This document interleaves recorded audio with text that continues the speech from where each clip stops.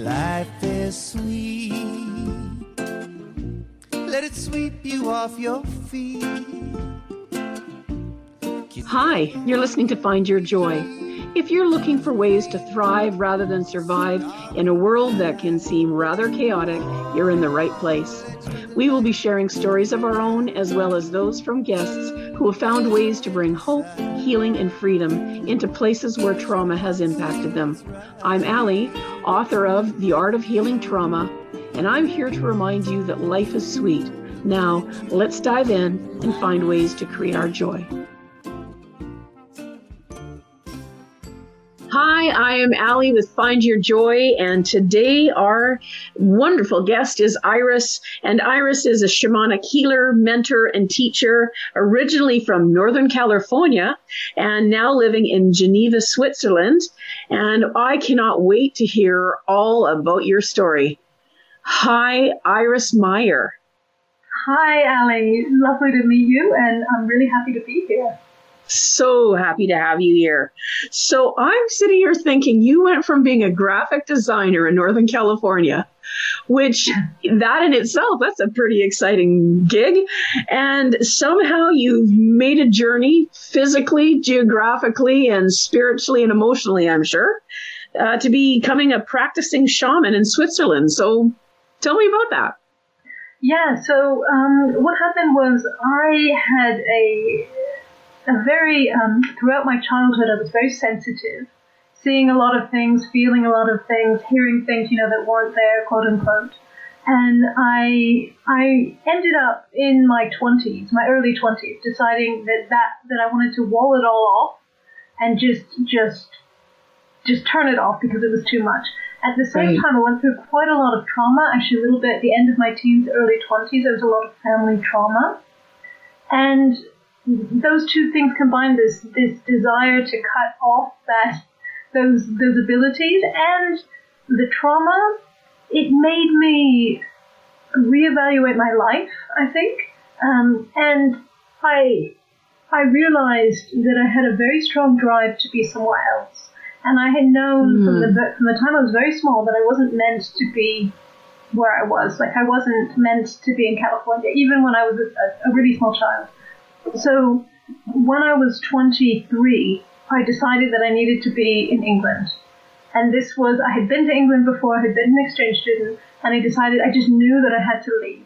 And I knew that I had to go no matter what way. And I managed to do it and moved to London when I was 24.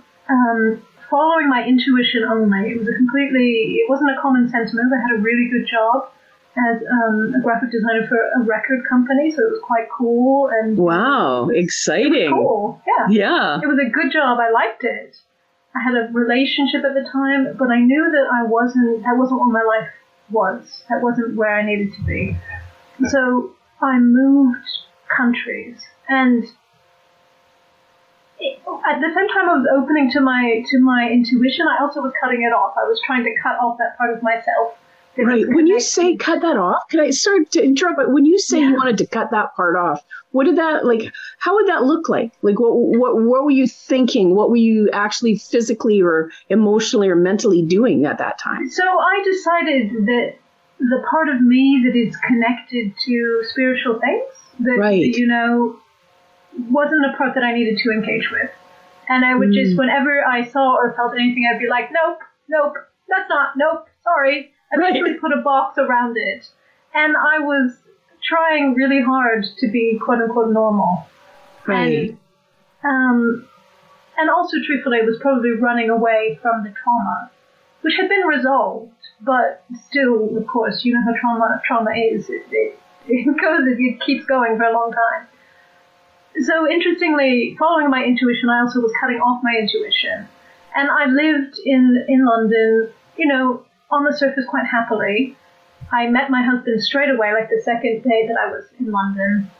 We got married really quickly, mainly to stay in London, but found a good job, was working very well, but I was not happy and I was really anxious and depressed. I had low self-esteem, and I was having nightmares where all of the things that I was saying no to were coming back. It was just a difficult time. Yes. And so I had my son, He was now 13, and it was a difficult birth and it was a difficult baby. And then I went back to work. And when I went back to work, this combination of sleep deprivation, probably postnatal depression, and, you know, this responsibility of having this new baby and trying to work at the same time, the box that I had carefully constructed just burst open, and everything started coming back, and I couldn't. It was like I was going crazy. Like, there was stuff everywhere. I was having the same dream over and over. I couldn't sleep for more than a few hours. I knew that I needed to do something, and I booked a course that happened to be about shamanism. I just knew that with my intuition that was the right thing for me. And when I went on that course, I was given a shamanic healing, and it really, it was like the sun came out in my life. Wow. And suddenly everything made sense. Like, all of the words, all of the techniques, everything aligned with who I had been always. Right. Even though, you know, I'm a white girl from California, so I was always trying really hard not to be derivative, like not to take someone else's culture and everything. Right. Get into to Celtic things, but a lot of it is, a lot of the techniques that I learned were more Native American, are Native American, and that aligned with me. Like, that sort of felt like home. Right. So I was looking at that, it was saying that you had studied with some Native American shamanism, some earth wisdom, some different things like that. Was it mostly courses you took? Was it also some mentorship and teachers guiding you? How did that go for you? Yeah, I mean, so I've had courses in shamanism, in like intensive courses, healing, earth wisdom teachings. I've also had a mentor who was a Ojibwe, a wonderful Ojibwe woman who helped me and really helped me be authentic and be okay with being, you know, who I am. And she told me that I am a shaman, and this has been told to me quite a few times, because I am a shaman is basically elected by the spirits and trained by the spirits, but confirmed by the people. This is like the traditional meaning of the word shaman. Oh, beautiful. Yeah, and so, you know, we're going into the esoteric, but there was no way for me to not go into that realm and still stay sane, I guess. And following that, starting my training, just training for myself, just trying to get a hold of my own ego and, you know, all of the trauma, working through the traumas. It's very much a process like psychotherapy. It's just done in a different way. The more that I did that, the more it unfolded, and eventually my path opened, and I learned that I was, you know, that I should heal people, which I didn't want to at first, and that at the time I was still working full time as a graphic designer. I had a really small child. And I thought, oh no, I can't do this. It's too hard to try and do both of those things. But I told my teacher at the time, there's going to be a way, my life will change, and I'm going to be able to do this full time. And then 15 minutes later, my husband walked through the door. He'd just been to Switzerland, and he said, oh, I've been offered a job in Switzerland. You can do your healing thing. And I was just like, okay, we're going to Switzerland then. And we did, and that was 7 years ago. Oh, that's wonderful. Not much back, yeah. So part of what I was reading, a specialty in magical alchemy, and I'm sure that somehow blends with the shamanism and earth wisdom. And what does it mean to have a specialty in magical alchemy? Yeah, more alchemical transformation, because magical alchemy sounds like I'm actually, changing lead into gold, because that is what the traditional definition of alchemy is, right? Like changing base metals into gold. But what it means from a shamanic and therapeutic standpoint is that I'm helping people transform those energies, those heavy energies, those parts of themselves that are holding them back, you know, the lead, the stuff that's heavy in them, transforming that into gold, so releasing the power that's stored within. Because from a shamanic perspective, there is a lot of power in the darkness as well as the light. Mm. In the metaphysical community, in the therapeutic community, we're often concentrating on the light, on bringing in the light, right. helping, and there's a lot of dialogue around that. But the light and the darkness are the same, they're parts of the same coin. The darkness is just denser light. And so to release that, to do the shadow work, or to do the trauma release, to do the healing work necessary to let those places, let the light shine in and let that heaviness transform is really, really important work. And that's sort of what I'm all about, is to help people learn to do their own transformation. I'm not doing it for them. Right. Like I'm teaching them, I'm giving them the tools. Sometimes it's an hands-on kind of healing, almost like a Reiki kind of thing, but often it's working them through a process, like a coaching kind of process, to look at the blocks and to feel them and to release them. So, and I'm not even sure. So I know sometimes it can be difficult to give language to something. But when you say that you work with a person to release the darkness or go into the shadows, I think that was the words that you used. What is that? Is there a way that you can say that in words to describe what it might look like when you're working with a person and you're working in the shadows? What does that look like? So one of the things, it's a sort of time-honored shamanic technique, which you may or may not have heard of, is something called soul retrieval. And that is the idea that we have an energy body, a soul, not like a Christian soul, but just that our whole energy, you could call it the aura, whatever you like, that is a body just like our physical body, but that can get injured and parts of it can get stuck in past traumas generally, or flee, like run away if it feels traumatized. Right. I guide people, and through a process called soul retrieval, I will go and find those parts of the person.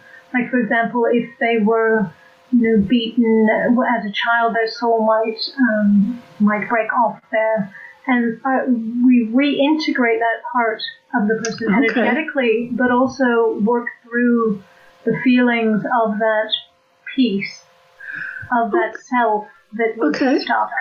I love that. It's on probably a different type of thing, but when I think of a person with DID, or dissociative identity disorder, it's a bit about being shattered. It's about going back and retrieving the pieces. Actually, in my book, I talk about it like there's been a glass you've dropped on the floor, and how we need to be very cautious when we're picking up the pieces, because some of them hurt and we can cut ourselves. And so when you're saying that, I'm thinking, right, okay, so it's finding ways to bring back the parts that were scattered. Is that? Yeah, that were lost, and it really is that kind of breaking off. I mean, it's the shattering is particularly seen with someone who has a serious psychiatric disorder. It actually does look like that energetically.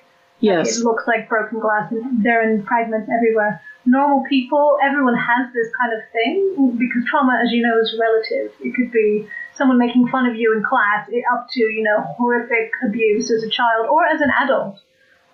Even surgery causes trauma. Absolutely. All relative. So everyone has some of the soul loss, because we're not taught to care for our energy in this culture. Native American cultures, the mothers would have been taught to look for signs in their children of soul loss, and they had a special song to sing to call this energy back home. But of course, Beautiful. we don't know that. So we're just kind of fragmented, and the more fragmented we are, the more kind of empty we feel. Right.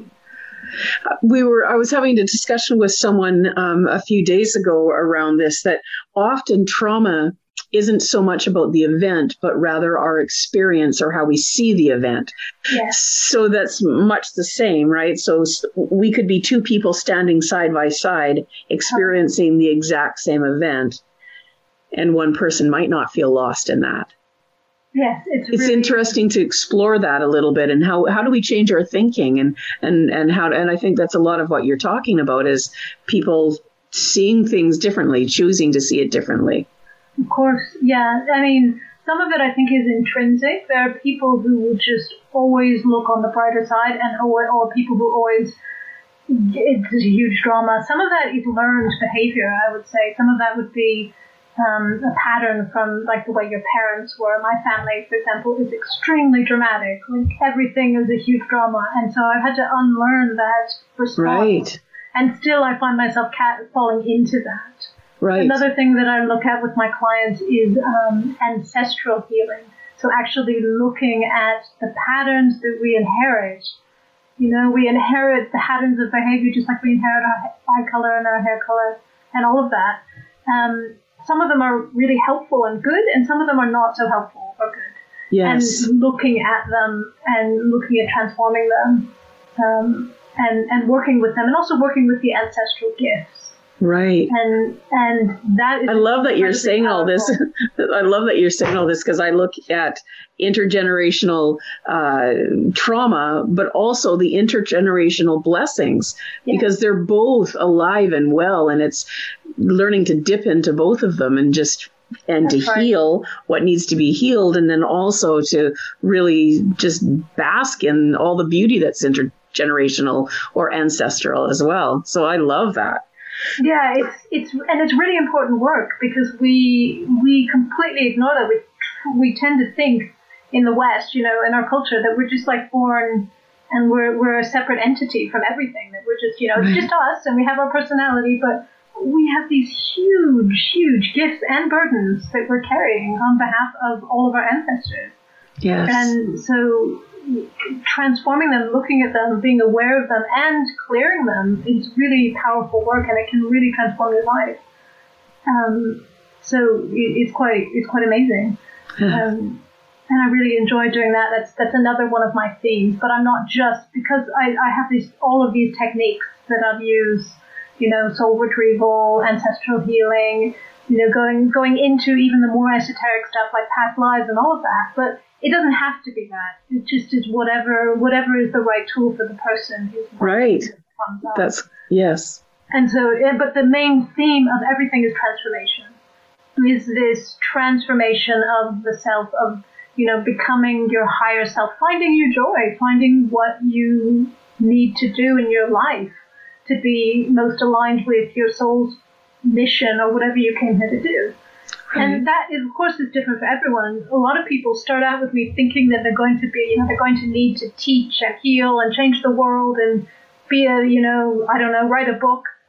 And then sometimes at the end of it, they realize that their life mission is just to have a good time. It's just to feel joy and happiness and be safe in their body and enjoy what life is. It's quite amazing. I had a guy and he worked with me for years. It was like 2.5 years, really intensely exploring all of this stuff, diving into his psyche, and in the end, it just kind of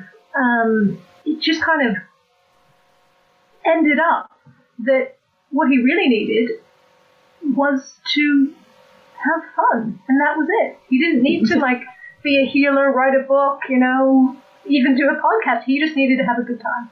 And so he's changed his life drastically, left his wife, has a new girlfriend, went to the rainforest to do ayahuasca. He's having a great time. Great.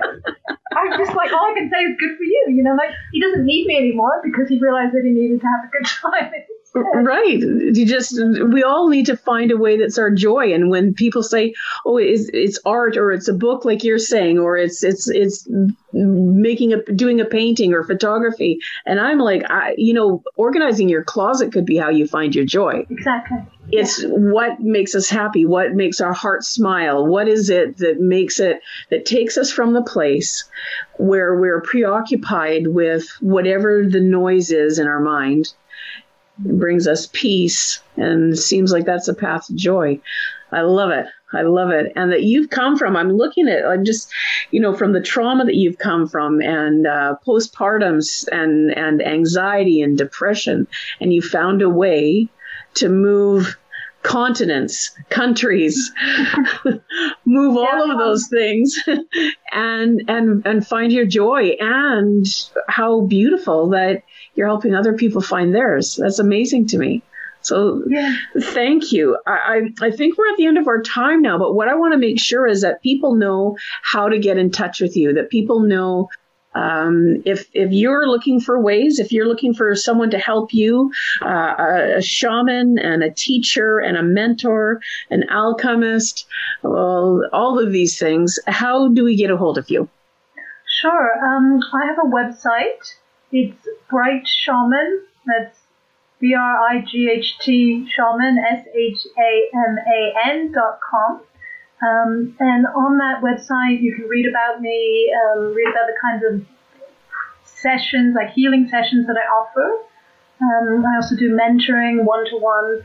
There is a page on that where you can book a free 20-minute call, like a discovery call. I just love just to have a chat, just to see what I offer and how I can work with you, or just if you're interested. And so that's a great thing. Also, I'm on Instagram at bright_shaman. And my 20-minute thing, I also do intuitive readings. So I give you a little bit of a reading about your life and all of that in that 20-minute call. And of course, it's no obligation. Like, I just love to talk to people and to connect to them. I am going to be doing some courses in the new year, probably around shamanic journeying, which is a really wonderful tool to connect directly to your higher self, to your ancestors, to your joy.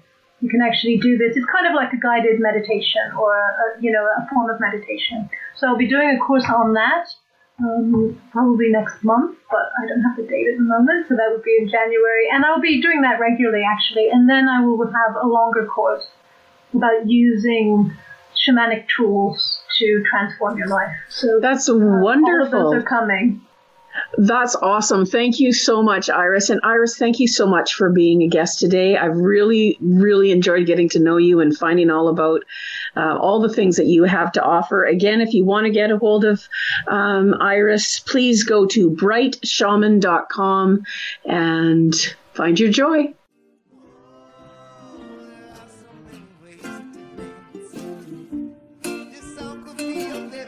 Thanks so much for joining me today. If you found a piece of your joy in this episode, I would love to hear about what came up for you so that we can continue to grow the impact of this show. Thanks again. See you soon. And remember, find your joy.